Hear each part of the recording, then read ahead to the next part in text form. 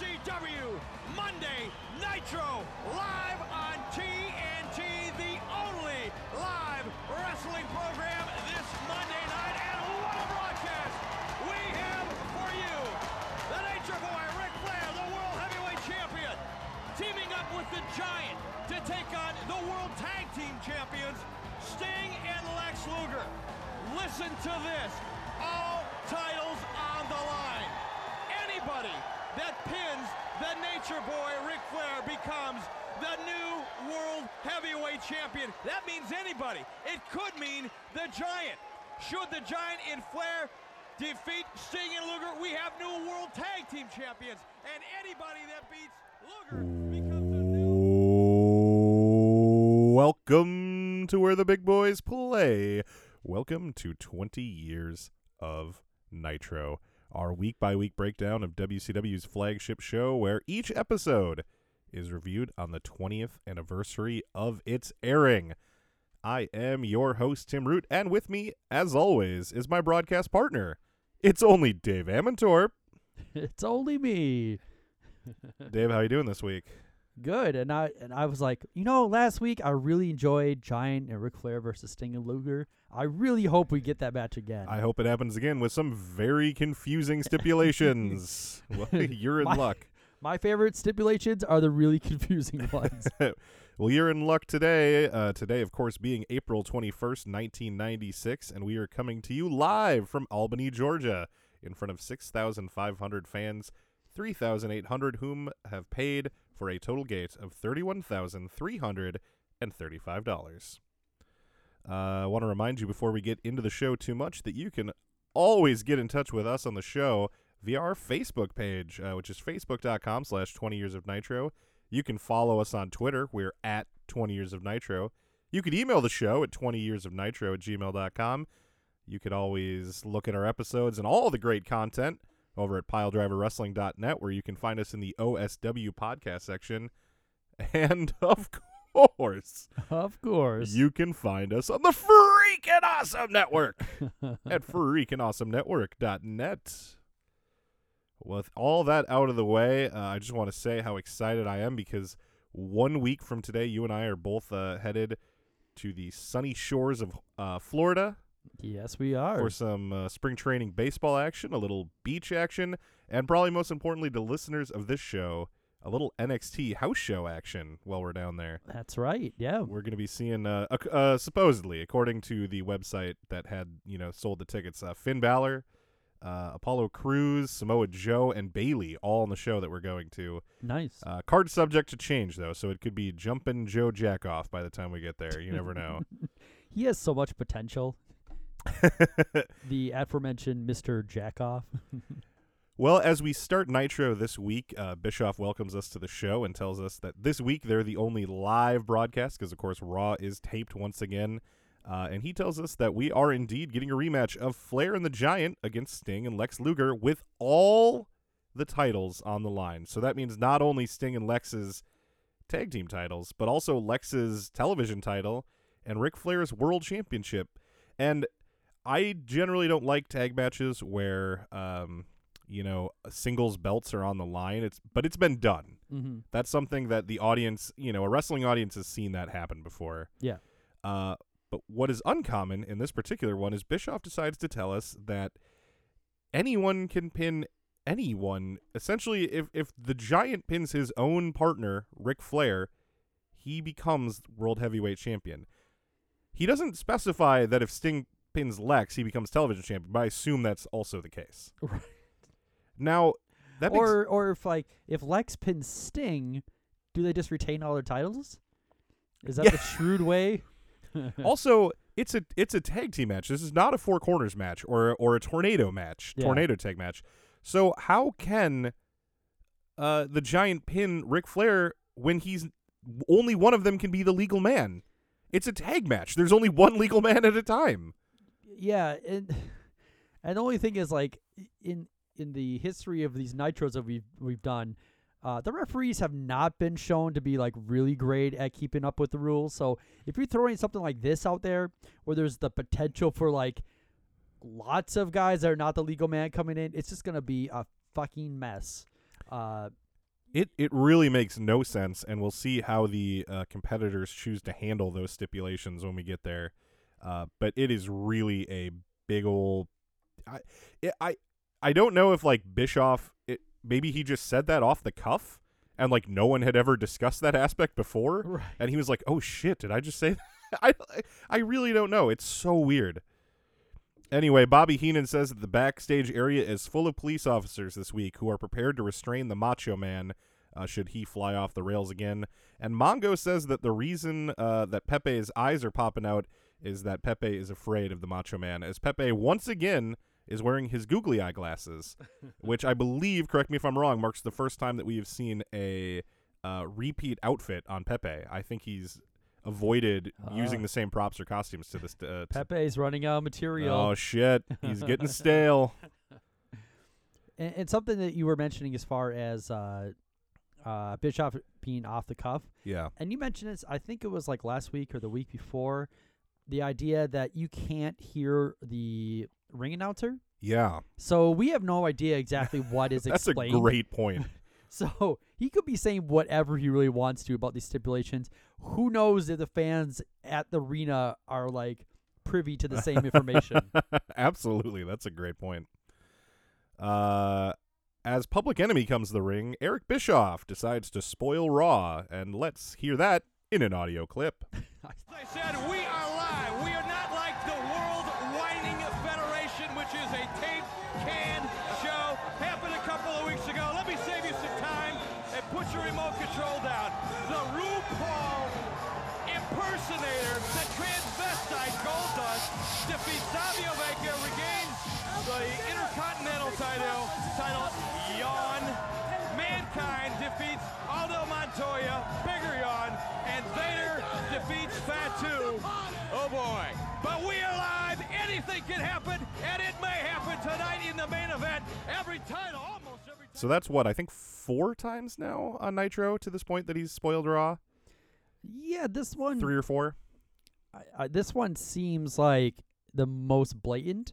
Yeah. Because usually he kind of just like rattles it off like really quickly, but this was like he took the time to and it took time to be very descriptive about some of the wrestlers, and by some wrestlers I mean Goldust. Yeah, he's had Mongo take shots at Goldust before, where I remember Mongo couldn't remember his name. Like one time he called him Goldfarb.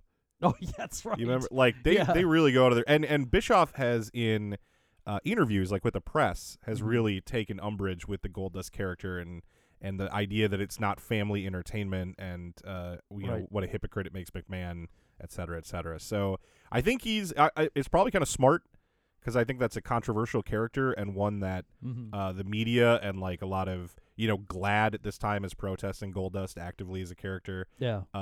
So it's probably a smart tack for him to take to focus on that character as a point of contention. Yeah, I mean, if you have the opportunity to kind of divide the wrestling fan base on an issue, and I mean, you're the company that doesn't have Goldust, so you want to do what you can to kind of encourage, like, yeah, we're the ones that don't take it to that level. We're the show that you can feel comfortable like bringing your kids or bring your family to. And it's not like Goldust is a Shawn or a Brett where he has such rabid fans that like Bischoff's going to alienate too many people by going off about it. Yeah. It's kind of a safe target to hit at. Yeah, I mean, it's not like going on and on about the strip teasing that Shawn Michaels does like every week on Raw.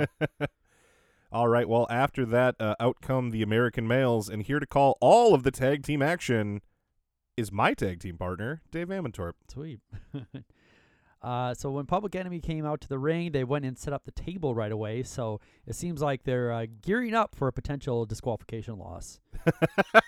Getting ready for it. Yep. Then American Males come out second to a very big female cheer. You could hear that. Very distinct from any other time we've seen them. As they're coming to the ring, I didn't catch what the movie is, but Eric Bischoff says that Marcus Alexander Bagwell is going to be in an action film. It's that one, we've mentioned it on the show before, called like The Mercenary. We read the IMDb plot description, and it sounded like a whole load of shit. Oh, yeah. Yeah. So I don't remember the name now because we'd already covered it on the show, but yeah, it is a hot pile of garbage from the sound of things. and at some point Eric Bischoff did like a name drop of the director, but I just didn't really care. To be honest. So yeah, like I said, the fans are just going crazy for the American Males. It's a good sign that this might be a really hot crowd since this is the opener. But Public Enemy doesn't really care if American Males are popular or not because they attack him before the bell rings. Rocco Rock is quick to knock Bagwell out of the ring while Johnny Grunge wails away on Scotty Riggs in the corner. Public Enemy then tries for a tandem clothesline, but Riggs ducks and Bagwell comes off the top rope for a top rope clothesline to both men. At that point, the American Males they toss both members of Public Enemy over the top rope. Take note of that. And then take turns nailing their opponents with planches. As American Males rile up the crowd, Eric Bischoff wishes Brian Pillman a speedy recovery from his car accident, which I thought was kind of a nice touch. I agree. And leaves open the door of, I think Bischoff is still like, maybe this can work out and they'll come back, So smart. And just, generally like the guy had a really shitty car wreck and whatever your professional issues have been, wishing him well is nice. Yeah, Bischoff refers to it as a severe car accident. We've discussed it in detail before, so I'm not going to go over that again. But I mean, it would have been. I think it would have been in poor taste to not even bring it up. So, yeah, I agree. But I thought he did it very well. Anyway, after that, the match finally kind of settles in as Scotty Riggs is paired off with Johnny Grunge in the ring. Riggs tries for the classic collar and elbow tie-up, but Grunge trumps him with a knee to the gut. After a couple of clubbing forearm blows, Grunge sends Riggs into the ropes, gets reversed, but still manages to knock Riggs down with a shoulder block. Then Johnny Grunge runs the ropes, which I put in quotation marks, as he is amazingly slow. Yeah. He gets leapfrogged and then hip tossed by Riggs. Riggs quickly fires off a body slam and a drop kick, knocking Grunge out of the ring with the ladder. Scotty Riggs is like a one-move guy. He has a beautiful drop kick. Yes. Yeah, it just like that is the video you should play on the day you get to drop kick day in wrestling school. It should be Scotty Riggs. Yeah. And everything else he does is just average or below, you know. But his drop kick, God, it's good. It's so good. Yeah. It's right. I mean, it's right up there with my personal favorite, which was Harker Hawley. Harker Hawley had an amazing drop kick. Absolutely, he did. But yeah, I mean, other moves you name for Riggs is like forearm blows and hip toss, and nothing else that's like really impressive. So, but nope, he got that drop kick in there. After we send Grunge out of the ring, Rocco Rock enters to seek vengeance, but both American Males send him head over heels with a tandem hip toss. They follow that up with a double drop kick, and Riggs tries to cover Rocco Rock as Nick Patrick ushers Bagwell out of the ring. And as the ref drops down to the mat to count the illegal cover, Johnny Grunge returns to kick Riggs in the head, and then celebrates like he won the World Heavyweight Championship. This brings Bagwell in, who knocks Grunge out of the ring yet again with a forearm smash. Riggs tags in Bagwell as we're going to allow Rocco Rock to stay in the ring, apparently, because he came in, no tag whatsoever, but, whatever. He places Rocco Rock in a wrist lock and hits him with a couple of forearms before tagging right back out. Riggs takes the top rope and comes down on Rock's shoulder with a forearm smash. He then places a wrist lock on Rocco Rock, and then we get another quick tag. Rocco Rock withstands being punched in the head a few times to send Bagwell into the ropes, and when he does, Bagwell catches Johnny Grunge by surprise with a punch. Johnny Grunge was back up on the apron by then and didn't see that coming. However, that gives Rock the opportunity to drop his opponent with a kick to the gut.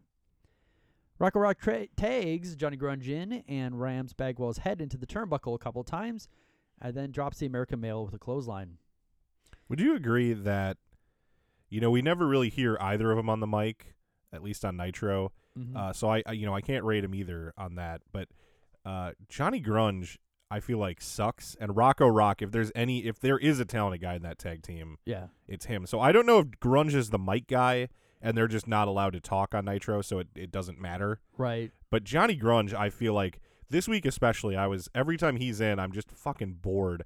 Yeah. Rocco Rock, I'm not saying he's amazing, but he's definitely the stronger of the two in this tag team by a country mile. Yeah, no doubt. And I feel like that both of them are not very they don't really stand out on the microphone at all. Yeah. But yeah, and Rocco Rock doesn't look like a better athlete. I think he just he is willing to do more with what he has for his like physical talents. Because like physically they look almost exactly the same. I mean, then again they have like these really baggy clothes on, so we have no idea. At this point, after Grunge knocks Bagwell down with the clothesline, he tries to impress the crowd with his hand-waving capabilities, but when that doesn't work, he decides to choke Bagwell instead. After body slamming Bagwell, Grunge tags in Rocco Rock, and while he holds him down, Rock hits Bagwell with essentially what is the lion salt. When we're just talking about his abilities, he's able to moonsault and stuff like that. Yeah. Which is amazing given, I mean, he's not a small gentleman. Yeah. So. And he's a little bit older, I think, too. I think he's like in his early 40s even by this point. Oh, wow. I'm going to look that up while you keep going. Okay. So after his version of the lion salt, the cover is broken up by Scotty Riggs. Frustrated, Rocco Rock unloads with kicks and punches on Bagwell while Riggs calmly returns to his corner. After tagging Johnny Grunge back in, Public Enemy teams up to launch Bagwell in the air and drive him chest first into the mat. There's more hand-waving shenanigans, which gives Bagwell the chance to mount a comeback. However, that's short-lived as Grunge rakes him in the eyes and then rakes him in the back. And somewhere Hulk Hogan's mad that he's taking his move away. He was, okay, so he's dead already? I believe both of them are, yeah. Yeah, I think you're right. One of them was, like sleep apnea problems. I remember that because I have sleep apnea, and I was like, holy shit. But maybe they weren't using their machine or whatever. Anyway, he died he was 49 in 2002. So this is 6 years earlier. Yeah, wow. So he's in his early 40s. That's amazing. Yeah. Because not only is he kind of a bigger dude, but to be, in his early 40s. Wow. Like, I appreciate him all the more now. Yeah. I'm glad you pointed that out. That's incredible. Yeah, I remember that both of them, I mean, their deaths were like kind of far apart, but they both died like way early in their lives. Yeah, Johnny Grunge died 4 years later in 2006, and he was 39, so he was over 10 years younger. Yeah. Than Rocco Rock. 10 years younger and 10 years shittier. And he was the one who died of sleep apnea complications. Oh, that's terrible. Do go on. Right. God, wrestling's a fucking morbid thing to follow sometimes. Right. Good God. So after raking Bagwell in the eyes and the back, he Irish whips him into the turnbuckle and is reversed by a cross body block by Bagwell for a 2 count. Well, at this point, Eric Bischoff starts talking about an enemy sandwich for some reason. Yeah. I didn't know if you caught that, but I only caught like that phrase, and it really threw me off. Yeah, well, it becomes later on. It becomes clear what he means. So we can get to it. Hold on to that thought. Yeah, then? hold on to it. Okay. At this point, we've also been treated to Rocco Rock attempting the Cabbage Patch a few times, which is always a classic. Rocco Rock at this point is tagged in, and together Public Enemy clotheslines Bagwell. A body slam followed by an elbow drop from Rocco Rock, and then a tag to Johnny Grunge. Johnny Grunge then body slams Bagwell as Rock heads to the top rope, because Rocco Rock doesn't give a fuck if he's a legal man or not. Grunge leg drops Bagwell, but Rock's attempt for a moonsault hits nothing but mat. It's gut check time as Rocco Rock spazzes out on the canvas. He almost never hits that moonsault. That is like the most missed moonsault in wrestling, other than maybe Vader, because so many guys are like, fuck that, I'm not taking that. Right. After the gut check time, we have Marcus Alexander Bagwell getting the hot tag to Scotty Riggs, and he is a house of fire, dropping both members of Public Enemy with his fists of fury. Meanwhile, Eric Bischoff drags out his coughing up their rib cages line, which I'm guessing he's trying to make a catchphrase now. I don't know. At this point, Public Enemy decides to throw Scotty Riggs over the top rope, and we get a disqualification, even though we've had people being tossed over the top rope during the same match. Yeah, that's WCW for you. Overall, it was kind of it was an okay match. There wasn't really anything that impressive. afterwards, we get someone being put through the table, which this time it's Scotty Riggs. And that is the enemy sandwich. It's the move that we commented on last week. Oh, where okay. The guy is on the table and Rocco Rock stands adjacent to the table but on the ring mat. Yeah. And then Johnny Grunge runs at him and flips over the ring and they both fall. Yeah. On the guy on the table. That is the enemy sandwich because Bischoff repeats it after it happens. Oh, okay. And it actually, I think, is called like the PE sandwich, and I think they changed that within like a few weeks. But right now, for some reason, they're calling it an enemy sandwich, which makes no sense because Rocco Rock is actually the one in the middle of the sandwich. If anything, it's a Rocco Rock sandwich, not an enemy sandwich. But that's what they're trying to call it at the moment. Yeah, it's if it's a sandwich, then like Scotty Riggs is the meat, and there's like 2 pieces of bread being put on top of them. Yeah. Or like the table is a slice of bread, and then there's Scotty Riggs meat, and Rocco Rock's like the cheese, and then Johnny Grunge is the other bread. But actually, Johnny Grunge is the one that's on the apron, and Rocco Rock is the one that does Oh, the you're flip. right, because Rocco tried to get him out of the way last week. Yeah, You're absolutely and also correct. remember, Yeah. it's like which of the two's gonna be doing the flipping? Right. It's gonna be Rocco Rock. Is it going to be the guy who's in his mid-20s at this point, or the guy who's in his early fucking 40s? Apparently, it's the guy in his early 40s. Johnny Grunge is worthless. So I don't know where this is going to lead, but they kind of make it look like the Scotty Riggs is pretty seriously injured.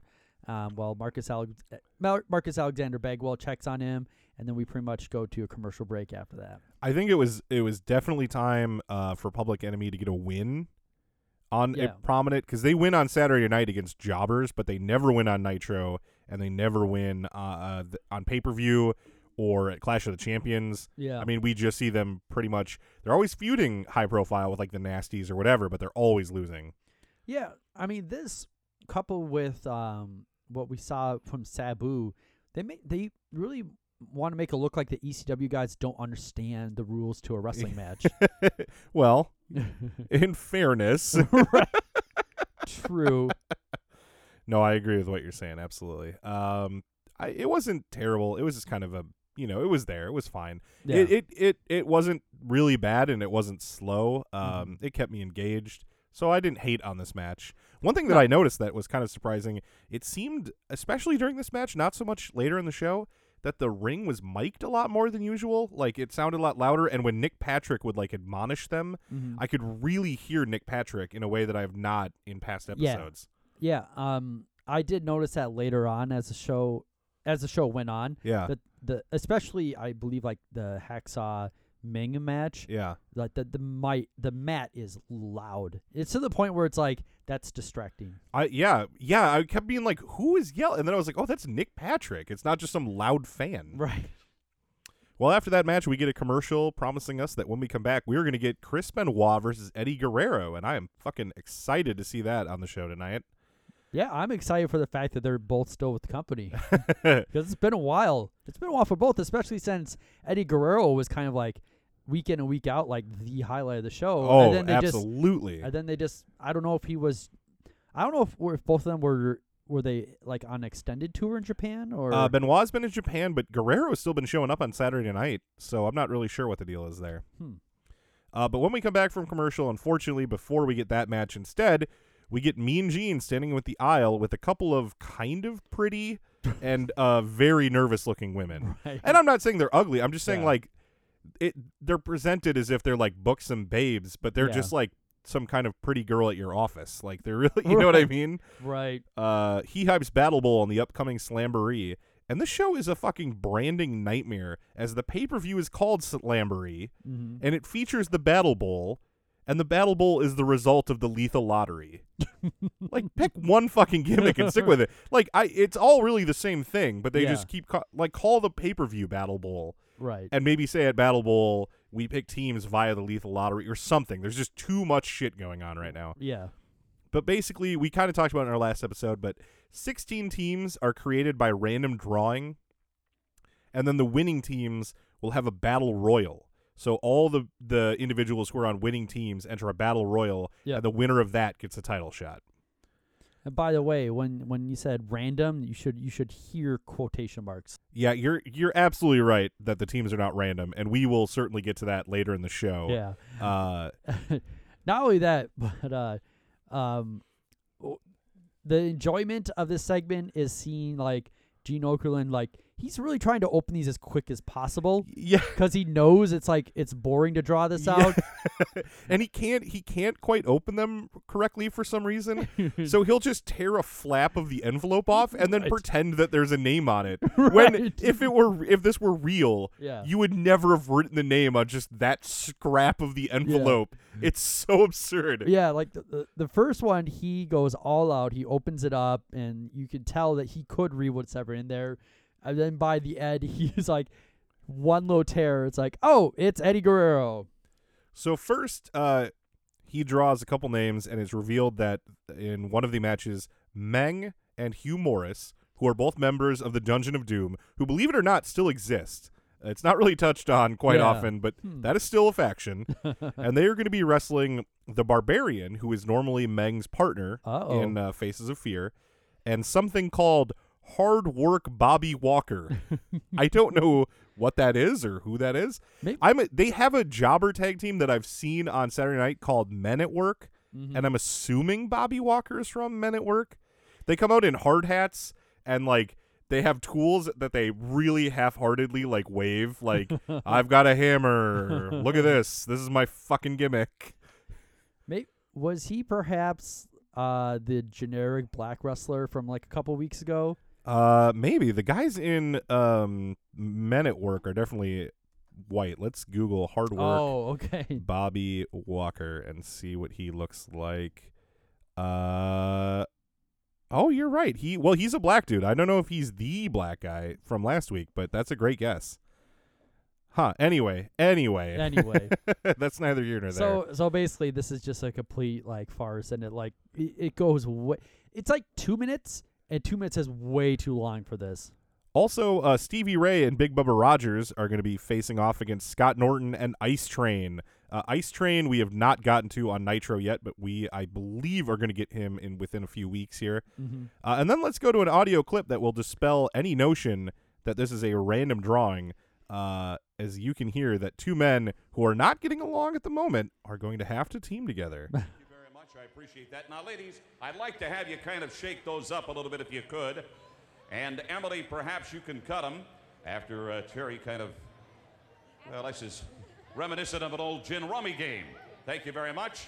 Here we go with more names, the first round drawings. We have, oh, my goodness. I'm just going to not do this too delicately. The name of the Nature Boy, Ric Flair. Emily, thank you very much. And his partner for this will be, oh my goodness, you've got to be kidding me, the Macho Man, Randy Savage, and Ric Flair together. Woo!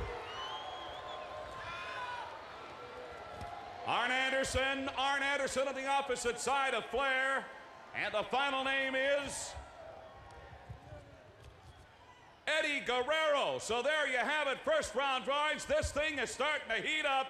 And speaking of Eddie Guerrero, he's going to be coming up right after this. Don't go away. Holy shit. Can you believe it, Dave? This random drawing has taken, and not only that, this random drawing has already made it so that two tag teams are going to have to face each other, because the Road Warriors are facing each other in a match. Yep. And the Steiner Brothers are facing each other in a match. What are the odds? And now Ric Flair and the Macho Man are going to have to coexist? Holy shit. What a lethal lottery. And Flair's going to be motivated to get that title shot since he's the champion. Why is he even in this? Right? I didn't even think of that. I guess he wants to win to just prevent anyone from getting it. Does he get a month off then? I don't even think Flair wants a month off. Flair lives on competing as the champion. Right. Oh my God. Anyway, Ric Flair and Macho Man are going to be wrestling Arn Anderson, which is kind of interesting, being that he's Ric Flair's running buddy. Mm-hmm. But then Eddie Guerrero really seems like the odd man out. It's two men in a high-profile feud against each other. Yeah. One of them's best friend, Mm-hmm. And then Eddie Guerrero, Eddie's really thrown in there as a fourth wheel. I don't know. I'm interested to watch Super Brawl and see how that plays out. Slamboree. Thank you. I have a real problem with these WCW pay-per-view names. Like, Yeah. I cannot keep them straight. Well, yeah, I mean, it's different from WWF when you grow up on, like, Royal Rumble, WrestleMania, like, all, like, the And I know, like, what time of year each of those happens in. Survivor Series is around Thanksgiving, like, that's Right. when it is. yeah. We get another commercial, and when we come back, we get the appearance of Chris Benoit for the first time on Nitro since he lost to the Macho Man way back on February 5th. Wow, that's a while ago. Next up is Eddie Guerrero, who is also appearing for the first time in a while. He has not been on Nitro since January 8th, What? when he wrestled Steven Regal in a match that I loved. But he was on the podcast slightly more recently than that, as he lost to Brian Pillman on the January 23rd Clash of the Champions episode. Oh, okay. So it's been a long time since we saw either of these guys. That is shameful, given how Yes. great both of these guys are in the ring. Hopefully, with the dawning of the cruiserweight title, cruiserweight tournament and title that we keep hearing about in this episode, Mm-hmm. hopefully they will be on the show a lot more. Yeah. Certainly in there's talk, and we'll talk a little about it in our news portion of the show, but there is talk already at this point of Nitro going to 2 hours, so hopefully that means opportunities for guys like Eddie Guerrero and Chris Benoit. Okay. But it is bullshit, because Right. we've seen a lot of shit lately, and Right. if I could just once per week see one of those guys, like, it would Yes. go a long way. Yeah. we need a break from the Booty Man, Oh my god. Oh, yeah, I didn't even realize with Hogan gone, the Booty Man is not on this episode. Like, as soon as Hogan's gone, it's just no one's looking out for that dude, and no one gives a fuck what he wants to do. We get a collar elbow tie-up to start, and Benoit muscles Eddie to the corner. He breaks cleanly, but insultingly pats Eddie on the cheek and throws a Horseman 4-finger gesture in his face. They tie up again, and this time Eddie gets the advantage, pressing Benoit into the corner and offering a somewhat firmer slap on the cheek than Benoit had given him moments before. Hot at that disrespect, Benoit charges at Eddie thrice and ends up on the receiving end of 2 arm drags and a dropkick. Benoit, Was one of these arm drags just, like, violent? Was, like, the first one? yeah, because Benoit's really charging at him hot, so Eddie really throws him. And I think it was also, like, right where it's mic'd up on the mat, because Oh, that could be. it seemed like it kind of, like, woke the announcers up at that point. The announcers are shameful in this match, Yeah. spending most of the time discussing anything but the match. Right. Typical Nitro bullshit, but especially in this match, which features their 2 best workers in the company right now. It's mind-blowing. Now, I just wanted to point out that that both these guys are doing a great job from the beginning, selling what their characters are. Yeah. I feel like this is the first real match in which Benoit, you feel like he's actually a horseman, which is weird because he's just showing back up. But it's like he has a better grasp of how to carry himself. He's been a horseman since November, I think, yeah. and this is like his 4th appearance. Like, it's crazy how little he's actually been a horseman. Right. Like, in practice, you know. Yes. Benoit powders after the dropkick, and Eddie gets on the top rope. Benoit knows that Eddie likes his deep planches outside the ring, so he retreats out of range. Very smart. Mm-hmm. Very logical. I love it. Mongo says that we're going to see more movement than a Metamucil convention. Besides from just being an immature poop joke, that makes no sense, because what the fuck is a Metamucil convention? Right. Like, just a bunch of people getting together and taking the same herbal supplement that makes them poop? Like, what would be the point of such a convention? What would happen at all the various stations? It's like, didn't he have a Siamese twin convention joke at one point? Like, or no, just regular twin. Yeah. I mean, that makes slightly more sense, but Mongo. He just really relies on convention humor. Right. Back in the ring, the 2 men lock up again before trading and reversing I almost said lip locks. Nice. Back in the ring, the 2 men lock up again before trading and reversing wrist locks until Benoit uses a handful of Eddie's hair to throw him down to the mat. Eddie pops back up and shoves Benoit. Randy Anderson tries to separate the men and thus misses Benoit, raking the eyes. Benoit takes over with maybe the nastiest side suplex I have ever seen. Yeah. Like, that is normally just a bland move, and it could be the ring being mic'd up a little bit more this week. Mm-hmm. But it is a side suplex that has some goddamn impact on it. Yeah. Personal with a woman, with the money, with Elizabeth, but the only way they can get a title shot, the only way they can coexist is they're going to have to work together. And can that be done? I think. Well, you talk about I've talked before about Eddie Guerrero being like the king of selling the powerbomb. Yeah. But Eddie Guerrero, just in general, he makes Chris Benoit just look violent. Absolutely. Yeah. Benoit locks on a chin lock as we go to commercial. We go to commercial as Bobby acts like he is getting important backstage news on Savage, Yes. pulling that Bobby the Brain bullshit, because as soon as we come back from commercial, he doesn't mention it at all. There's nothing that happened with Randy Savage that we needed to hear about. After the commercial, Eddie fights his way out of the chin lock, and after being whipped off the ropes, hits a head scissors takeover, as Bischoff tells us that the upcoming Cruiserweight tournament, Shinjiro Otani will be the Japanese representative.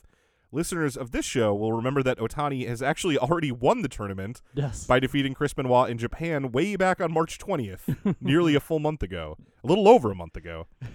In fact, Bischoff even references Benoit losing to Otani in Japan, but not the fact that it's for the belt.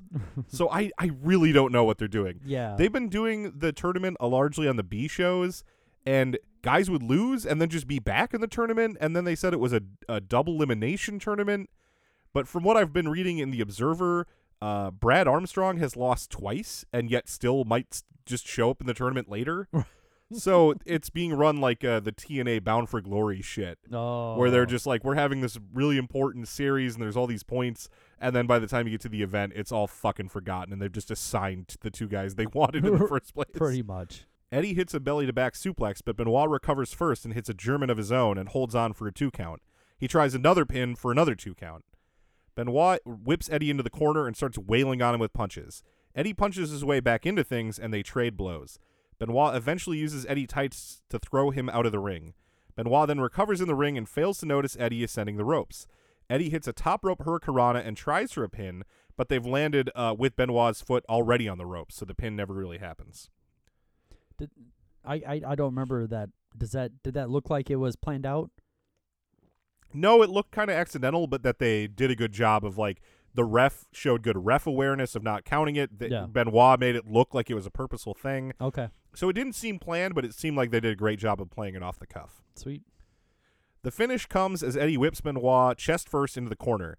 He then jumps onto the crippler's shoulders before flipping over and trying for, like, a sunset flip kind of maneuver. Mm-hmm. I don't really know what to call it because it's not a sunset flip. He didn't flip over him. He kind of was on his shoulders and then, like, slid down his back and turned his body and tried to pull him over, but Benoit instead manages to sit on Eddie's chest and hold a leg and a rope for leverage to pick up the 1-2-3. This was not their best match, but it was leagues better than anything we've seen on Nitro in a while, I thought. Yeah, to me it felt like that both men were like really mad they haven't been on Nitro and took it out on each other. Yeah. Because it was like, I felt like it was a pretty amped up matchup. It wasn't very long, but I thought, like I was mentioning earlier, I felt like both guys did a really good job of reestablishing their characters. Yes. Eddie Guerrero with kind of his like Latino heat, like getting like angry. Yeah, that sort of side of him where he's a happy-go-lucky babyface, but you can piss him off. Yeah, absolutely. And Benoit doing Benoit cheating, even cheating when he doesn't have to cheat, which is like a Ric Flair staple. Like, like he probably could have gotten that pin without holding the ropes. Yes, but he did it anyway. And that's a great job of showing how being a horseman is rubbed off on him. How the tutelage of Arn and Flair has sort of tainted this, guy who used to just be kind of a dick who was really good at wrestling. Now he's a dick who's really good at wrestling who cheats, Yes. No, it's just I really, really hope that this is a sign that these guys are back, to stay on Nitro more or less. Yeah, and hopefully get guys like Malenko back in there too. Oh God. Yeah, I would who do I pay money to get in a time machine and go make Dean Malenko be on Nitro more? We get a commercial as we're told that up next we get, holy fuck, a Hacksaw Jim Duggan versus Meng match. Jesus Christ. It's like, okay, you got your match, but you got to pay for it. That's pretty much as opposite of a match of Eddie Guerrero and Chris Benoit you could possibly get. No shit. I mean, basically because Loch Ness is not around anymore. Oh, man. That is brutal. Luckily, when we come back from commercial before that, we instead get the following promo with Gene, WCW executive Rob Garner, and the Macho Man, and let's go to an audio clip. All right, fans, welcome back to more exciting action here on Nitro tonight. And I'll tell you what, a big surprise earlier on as I drew the names simultaneously for Slamboree, the Lethal Lottery, and Battle Bull of WCW Heavyweight Champ Ric Flair and the Macho Man Randy Savage. I don't mind telling you that in the past, the Macho Man has had to been restrained, even cuffed recently by friends of his. Now, joining me at this time in an official capacity is a vice president with the World Championship Wrestling Organization, the front office. You hobnob with Nat Lambros and some of those other bigwigs. But my good friend Rob Garner here tonight. Rob, I understand, and hopefully we can get the Macho Man out, but some of these subjects have to be addressed in an official capacity by you and the Championship Committee, and of course all of those here at WC. Speaking of the man, why don't you hold back on the comments? Randy Savage, you have been out of control as of late, and I knew it was just a matter of time before the office, so to speak, would come down on you. You can't continually be a threat to yourself and other people. And Mr. Garner, any words here for the Macho Man? Mr. Savage, we're very concerned with your current actions, both in and outside the ring at WCW. Now, we at WCW and all the fans understand your current situation with Ric Flair, but Was that right? that's right. But You your understand, huh?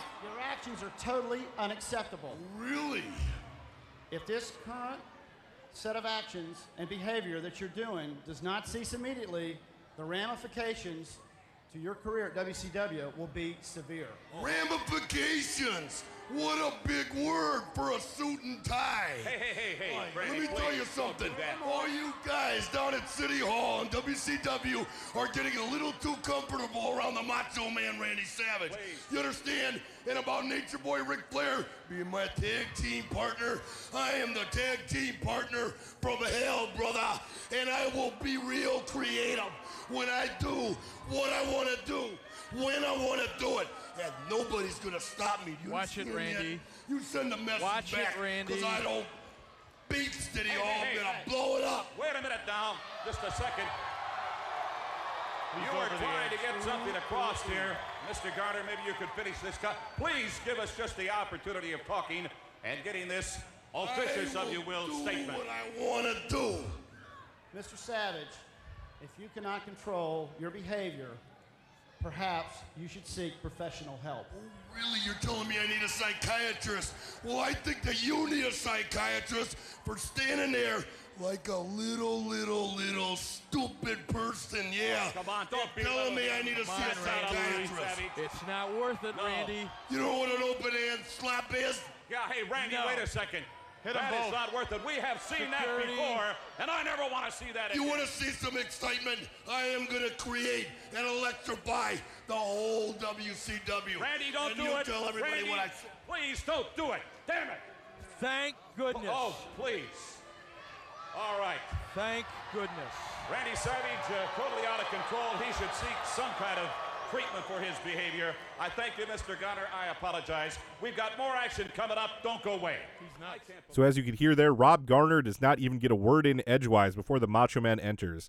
Garner warns Randy that if he continues on his current path, he's going to face severe ramifications. Randy complains about all the guys down at City Hall. He's really confused about who runs WCW. They go back and forth for a while, including Garner suggesting that Randy has to go to therapy, which I thought was really funny. Yeah. Until Randy eventually threatens to slap Garner. This, for some reason, is an outrage to Mean Gene. He is so angry at the idea that Macho Man would slap Rob Garner, and he goes, "I've seen that before, and I don't want to see that ever again." One thing that wrestling is really missing now is a Mean Gene type personality. Yeah. WWE has gone out of their way. Like, it's a purposeful business decision on their part to make their interview guys as bland as possible. Yep. They are just interchangeable cogs in the machine. Mm-hmm. And God, they need a Mean Gene type. Yeah. You know? I don't give a shit if he's telegenic or not. The man was hilarious, and his reactions playing off these wrestlers week in and week out was incredible. Yeah, and just the way he would phrase things, it would make you want to like ask further questions. I've seen it before. I never want to see it again. It's like, can you elaborate? He always has he has like these one-liners, but he delivers them just in the typical Mean Gene fashion, Right. where it's like, if you think about it a second, then you're like, oh, wait a minute. I think there was more to that. You're absolutely right. Bischoff then hypes Saturday Night, giving Gene and Garner a chance to get out of Dodge before Meng makes his entrance. He is no bear monster, no dumb like mask cape thing. Yeah. This time he's wearing just kind of a neat-looking Asian robe. Yeah. I don't know how else to describe it. It's just kind of an Asian-inspired like bathrobe that's got like tigers and shit on it. It's really cool. I want one. That would be a neat bathrobe. I did like I think the best thing so far was like the animal skins that he wore when the Faces of Fear. Oh, right. Yes. Yeah, Absolutely. That was the best. I don't know what it is, but why is it always like, what do we have in the prop closet for Meng to wear this week? What gets across the idea that he's Asian and different from you? He needs to come out like the foreigner on Futurama with his crazy passport. Right.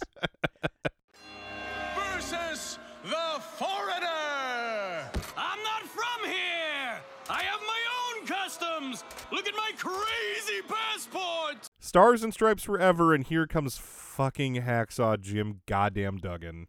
God, that song is just so awful. It's an anthem to awfulness. Right afterward, we get a commercial which gives everyone a chance to go over to the USA Network and check out Raw before you have to watch this goddamn match.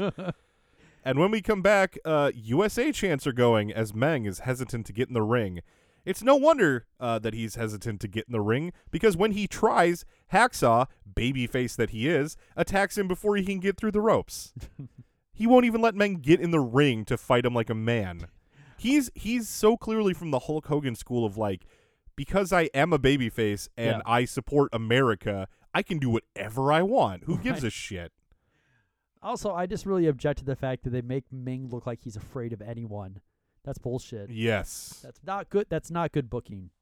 Hacksaw nails Meng until Meng just falls back out of the ring, and then he yells, "Ho!" because that's what he does. Meng tries to get in the ring again and once again is attacked by Hacksaw before he can do so. Meng again ends up on the outside as Bischoff spoils Raw for a second time and honestly, it's a smart move because you spoil at the beginning of the show. Anyone that's tuned in since then, they might want to flick back to Raw. Maybe if you tell them the main event, they're not going to bother. I don't know. Seemed like a smart move.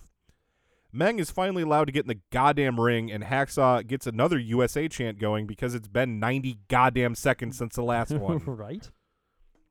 Both men trade kicky punchy offense while Bischoff wishes a happy hello to Hulk Hogan, who is supposedly off traveling this week. More punch kick kick with Meng throwing in some biting, eye gouging, and back raking to remind you that he's the bad one. Hacksaw eventually makes the mistake of running Meng's head into the corner, but Meng is foreign, and that only serves to make him angry.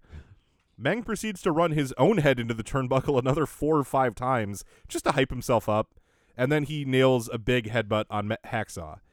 Meng then works a nerve hold while the crowd once again chants USA. That's what he started it. Hacksaw works his way out of it and some more punches and a couple shoulder blocks, though the second shoulder block backfires and sends him down to the mat. Meng taunts the crowd as Mongo tells us that Duggan, who we have often sees use tape fists to cheat in his matches, is pure. He specifically uses the word pure. I'm pretty sure he's cheated in every match we've seen him in. Another nerve hold from Meng, as Bischoff tells us that Meng is not allowed in Japan, that Australia is scared that he may go there, and that there's a bar in Toronto that shuts down if Meng is even in town. And I honestly think that might be true. None of those facts would surprise me. Right. I actually thought that was a good line. I liked it. Hacksaw gets back into the match and eventually runs Meng's head into the turnbuckle again, having learned nothing from earlier. Meng decides to be nice and sell the move, but for some reason Hacksaw sells something that doesn't actually happen, and he just falls backwards onto the mat, bumping for a move that never came. Meng sees him down on the mat and goes for a couple elbow drops, with Hacksaw rolling out of the way each time. Hacksaw picks up Meng for an atomic drop. He then gets a scoop slam very slowly and goes into his 3-point stance. But he misses his charge and hits the corner where Meng chops him a couple times for good measure. Hacksaw goes for his 2x4 because he's a dirty, dirty cheater, and the ref grabs it, allowing Meng to hit a surprise super kick for a 2 count as Duggan gets a foot on the ropes. Hacksaw rolls to the outside and tapes up his fist because, again, he's a goddamn cheater. Right. Pure my fucking ass, Mongo. What goddamn matches are you watching? Meng pulls Hacksaw back into the ring where Hacksaw hits a huge tape fist punch, which Meng sells hilariously. Yes. Meng really sells it comic. Like, I would never have thought Meng could be funny, but he sells this like a Woody Woodpecker cartoon or something. You know, it's comedy gold. Hacksaw gets the pinfall victory, and this was fucking stupid. Yeah. What did you think of this whole debacle? My favorite thing was when he obviously cheated to win when the referee was looking. Like he always does. Like he always. I don't understand. There obviously is some sort of like misunderstanding between referees when it comes to the tape fist. Because some referees will be like, I'm going to disqualify you just for trying to put that on. Right. Whereas this referee let him just use it or whatever. This referee was also one who I've seen like twice before, and I haven't got his name, but he's very rarely on Nitro. Mm-hmm. He has the requisite mullet and mustache to let you know that he's a WCW referee. Okay. But I don't know his name. He looks vaguely Hispanic, maybe? Anyway, Bischoff tosses it to Mino Gino for another drawing. Now, we learn that Alex Wright and Disco Inferno will face Dirty Dick Slater, who is apparently still employed, and the Earl of Eaton. Gene asks the ladies if they have any plans for after the show, and then fails to hold the microphone for them properly so they can say in unison that they have plans with him. Like, he sets up the joke and then fails to goddamn mic it, and the joke is that these two women are going to fuck you. Like, Gene, come on. Come on, buddy. Yeah, what job, Gene? He then draws again, and we find out that Lord Steven Regal is going to be teamed up with his worst enemy, the Belfast Bruiser. What are the odds of that? It's the one, to quote Paul from the New Generation Project podcast, it's the one thing they didn't want to happen. They are going to be wrestling against VK Wall Street and Hacksaw Jim Duggan. Speaking of still employed, Oh, VK man. Wall Street. Yeah, and Hacksaw, you know that match you just watched? Yeah. You can see that on pay-per-view. You can get Hacksaw Jim Duggan for a mere like $40. Well, I guess back in this day it was like $15, but still. What are the odds that he's gonna like tape fist punch VK Wall Street on purpose because he's an idiot? God. Because we can only hope. After a commercial, we get world champion Ric Flair entering with Woman and Liz wearing very attractive black outfits. I thought they both looked fantastic this week. Mm-hmm. And the Giant is trailing behind them alongside Jimmy Hart. They get a very nice pyro with some multicolor fireworks this week. Giant also wearing a very nice black outfit, too. Looking fantastic. Once again, Deborah McMichael is at ringside. Flair kisses her hand, but she is nonplussed. Mongo assures us that Deborah can handle herself, which is very forward-thinking of Mongo. He's not going to be like a dick about it.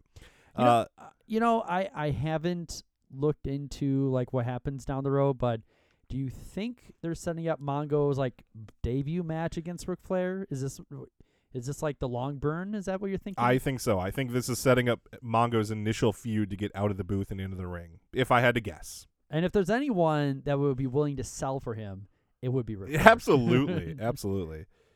Macho Man appears from nowhere, even though he's not involved in this match. He attacks Flair, but is restrained by police. Flair uses the opportunity to get some cheap shots in, and the police don't have a problem with that. So I guess Flair is fine to keep going in the main event. So, okay, so the police are able to keep Randy Savage restrained, except during the one segment. Also when Savage came out to challenge, what's his face? The commissioner or whatever, the guy from the committee. I don't even remember his name anymore. But he came out then and was threatening to slap someone that like worked for the company. Yeah. And there was no cops there. Nope. God. Oh, Macho. Anyway, he is led off, and Flair gets down on his knees in front of Deborah to flex. He like walks over to her and starts flexing at her. Yeah. And she has to cover her mouth because she can't stop laughing. And not like in a way that she's like, I'm laughing because you're so pathetic. She's Right. supposed to be disgusted, Right. but she can't act, and she just starts corpsing, as we call it in the acting biz. And she just covers her mouth to hope no one notices. Sting and Lex Luger come out to a nice pop, and arguably, since the American male's the only real pop on this show, Yeah. to be honest with you. Well, I mean, the fans were kind of into that USA chanting, though. Oh, that's true. Mhm. God damn them. Randy Anderson hilariously tries and fails to hold up all the belts that are on the line in this match, but there's 4 of them, and he just looks like an idiot. Bobby tells us that he hasn't seen Randy Anderson, who he calls Pee-wee Anderson, with that much metal since Randy stole 4 hubcaps off a Mercedes. That's great. Yeah, that's hilarious. Sting and the Giant start things off. They lock up, and the Giant pushes Sting into the corner, where he proceeds to turn around and back into Sting, more or less gently. He stands there shaking like that's going to hurt Sting somehow, and Sting just looks confused as to how he's supposed to sell this. The Giant eventually walks away, acting like he's accomplished something, but Sting drop kicks him, and several drop kicks and a clothesline aren't enough to ground the Giant, and the big man gets Sting in a bear hug, which Lex quickly runs in to break up. They double-team the Giant with punches and a double clothesline to send him to the outside. Flair comes into the ring and gets a press slam from Sting, who then clotheslines him to the outside as the crowd goes wild for the babyfaces. Oh, it's always... Anytime it's Ric Flair, he's getting press slammed somewhere. Especially if Lex Luger is involved. It wasn't Lex who did it this time, but Yeah. God, Lex Luger and Sting love their press slams, especially on Flair. Yeah, I don't know. Last week it was like 5 or 6 of them. Yeah. And it's like, as soon as this match starts up, you're like, yep. It's Lex and Flair are tagged in, and Lex flexes at Flair. Nature Boy fakes a test of strength spot to kick Luger in the gut. Flair hits a big chop and celebrates, acting like he's seen a ghost when he turns around only to see more flexing from the total package. Luger gets a press slam nice. and some clotheslines before Flair wanders over to the babyface corner where Sting boxes his ears. Flair wanders away before doing a classic Flair flop. Sting is tagged in and hits 8 corner punches because, I don't know, he didn't want 10 for some reason, followed by a hip toss and a drop kick. He was tired after 8. Flair gets back into things with an elbow and heads to the top rope, but the crafty vet Sting has Flair well scouted and throws him to the mat. The Stinger sets Flair up on the opposite corner and hits a superplex. Flair retreats to the outside and ends up leaning against the guardrail. Sting pursues and then goes for a Stinger splash against the guardrail, but Nate moves and Sting hits the guardrail hard. Both men are now down at ringside. Flair calls for help and Woman comes over to rake Sting's eyes. Back in the ring, Flair tags in the Giant, who stands on Sting. He then tags Flair back in, apparently having exhausted his offense at standing on a guy. Flair gets a delayed vertical suplex on Sting, but Sting no-sells it and pops right back up. He levels Flair as the camera hovers on Woman, who is holding another cup of coffee, shades of last week. Uh-oh. Luger is tagged in, and he dominates Flair before more flexing. He hits a power slam, and the Giant comes in looking for a choke slam. But before he can hit it, Sting launches himself from the top rope into the Giant's knee from behind. The Giant gets back to his feet with the choke still locked in on Lex, so Sting does another dive from the top rope to the knee.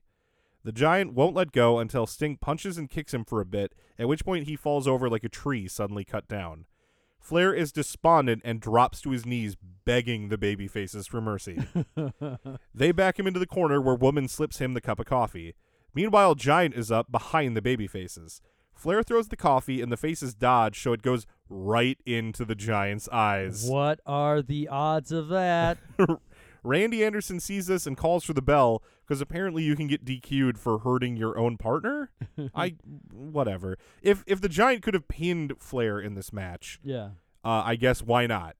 And it goes to show, now that we've gone from bell to bell, the match is over, and we'll talk about the aftermath in a second. Mm-hmm. But now that we've gone from bell to bell, the idea that the Giant could pin Flair or that Sting could pin Lex and win their belt Yeah. does not come up in the match a single time. Right. Which really leads me to that theory that Bischoff was just saying shit.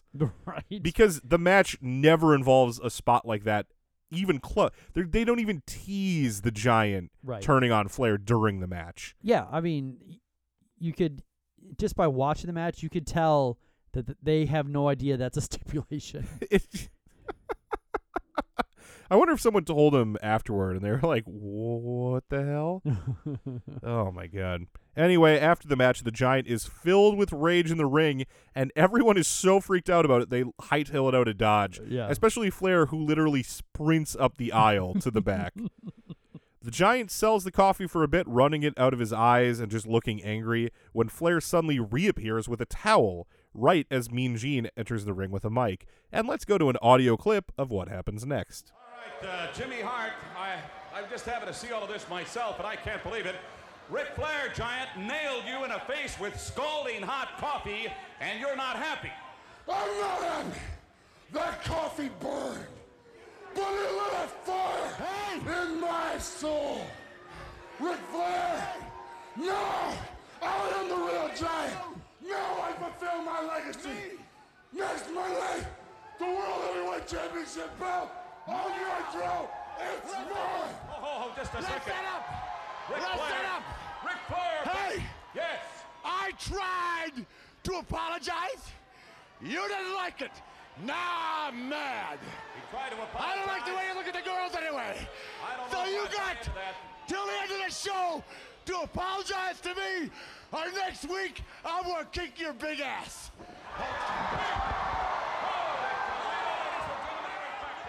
So as you can hear there, the Giant was very angry and Flair tried to calm him down. Bischoff warns Flair about breaking the 11th commandment, which is apparently, don't make that Giant mad.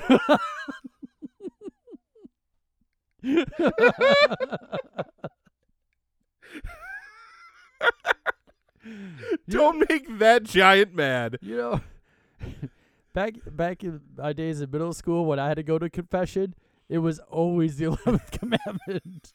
Father, I've sinned. I broke the 11th commandment and I made that Giant mad. Oh my God. Whenever he says he's quoting something or like he starts a biblical reference, Right. it always ends with something fucking bizarre like that. Oh my God. The Giant is not happy and he wants Flair in a championship match next Monday. Meanwhile, Flair has hightailed it and invaded the announce booth where he has a mic. He claims that the Giant has to next week to apologize to Flair or Flair is going to kick his, quote, big ass. This makes the Giant very, very angry. Apparently, he's not happy about hearing that his ass is big. And he heads to the booth, but Flair is long gone. Bischoff apologizes for the language and says that the match will indeed happen next week. And that is more or less the end of our show this week. Dave, what did you think of Nitro? It was a mess, pretty much.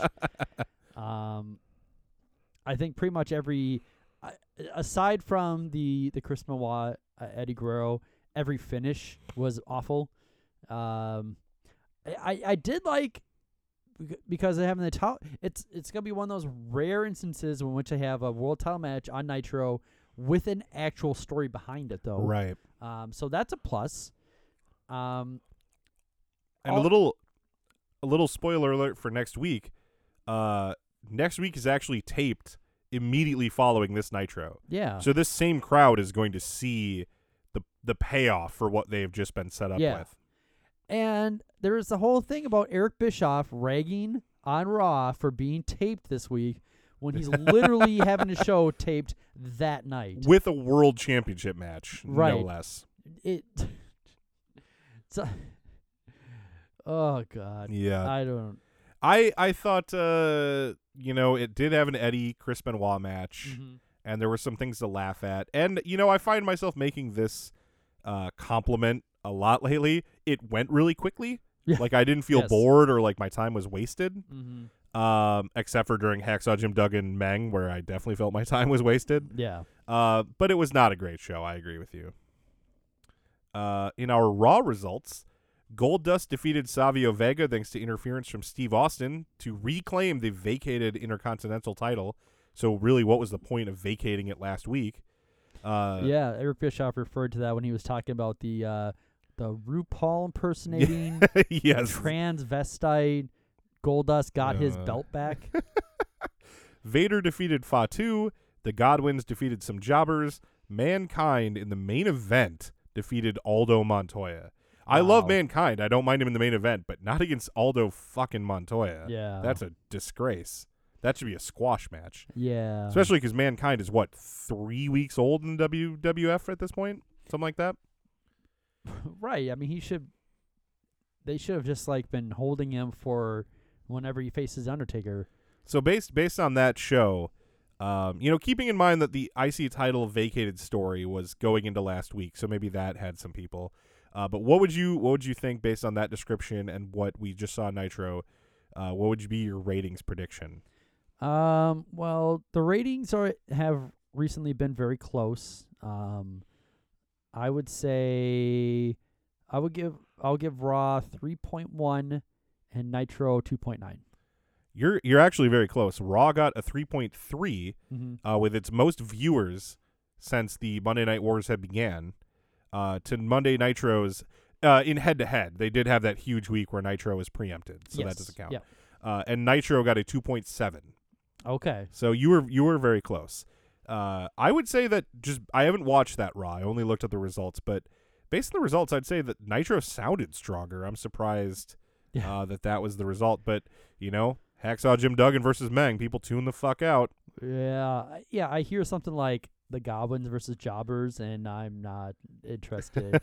or I mean, like Vader against another kind of big guy. Yeah.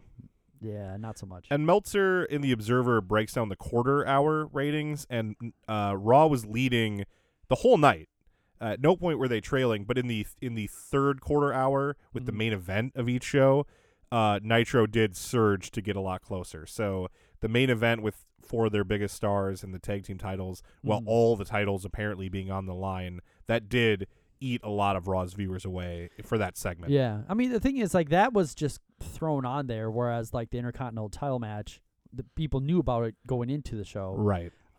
It'll be interesting to see how next week's Nitro does with the known title match. That's I think, an interesting title match. I agree. And like I said before, it's one of the first world title matches they've had on Nitro in which there's a story behind it and not just being announced when you tune in. The one thing that'll be interesting, though, is, it was 3 or 4 weeks ago that we saw the Giant versus Ric Flair, and the crowd was solidly behind the Giant, and he turned babyface. I mean, he turned babyface. Yeah.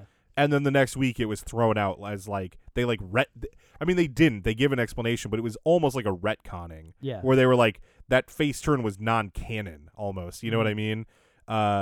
So it'll be interesting to see if the audience is willing to bite on that twice.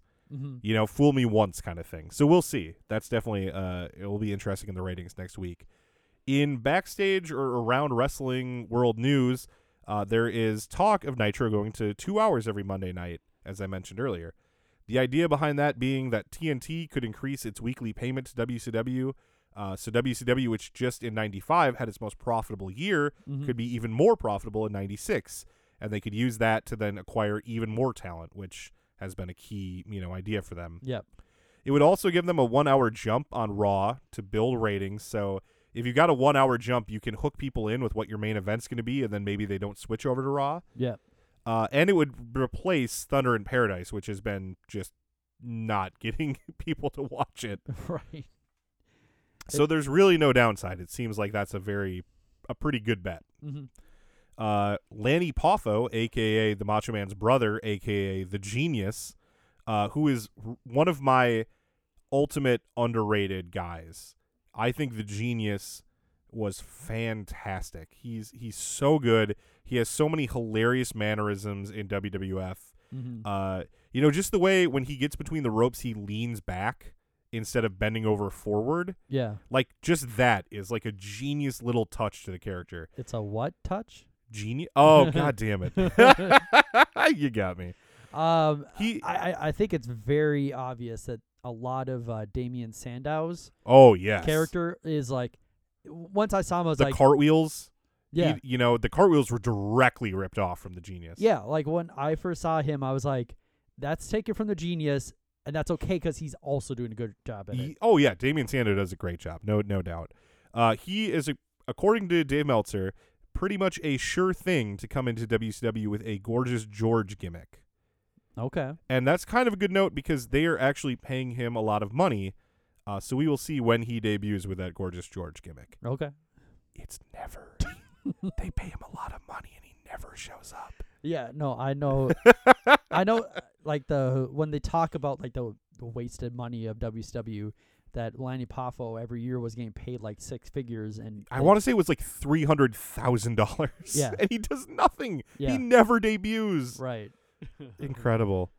Eric Bischoff denied signing Kevin Nash in an interview with the Miami Times. Okay. And I saw that last week, and I could have brought it up in the news last week, but I didn't because I was really confused by it. I was like, well, that's pointless. Why would he do that? But when you think about the way that Kevin Nash will debut in the company, Yeah. it actually makes perfect sense. He's planting the seeds for an angle a good month before it actually, like month and a half before it comes to fruition. Right. Yeah. So, yeah, those of you, and it's pretty much anyone who's listening to the show, let's be honest. I always try to avoid spoilers, but that's a pretty big one. Right. Those of you who know how, what Nash's storyline is going to be upon entering WCW can appreciate what it means when Bischoff is actively going to legitimate news organizations and saying, Kevin Nash is not signed here. I don't know what that guy's talking about. Right. Yeah, I think everyone, I mean, if you're a person that is listening to the 20 Years in Nitro Wrestling podcast, I think you have an idea of what happened during that time. I personally, as we've been going on, I'm like, it's only like, 4 more weeks? Yeah. We're getting closer to to the big moment where everything ramps up. Oh, man. I'm excited to start delving into that for sure. Mm-hmm.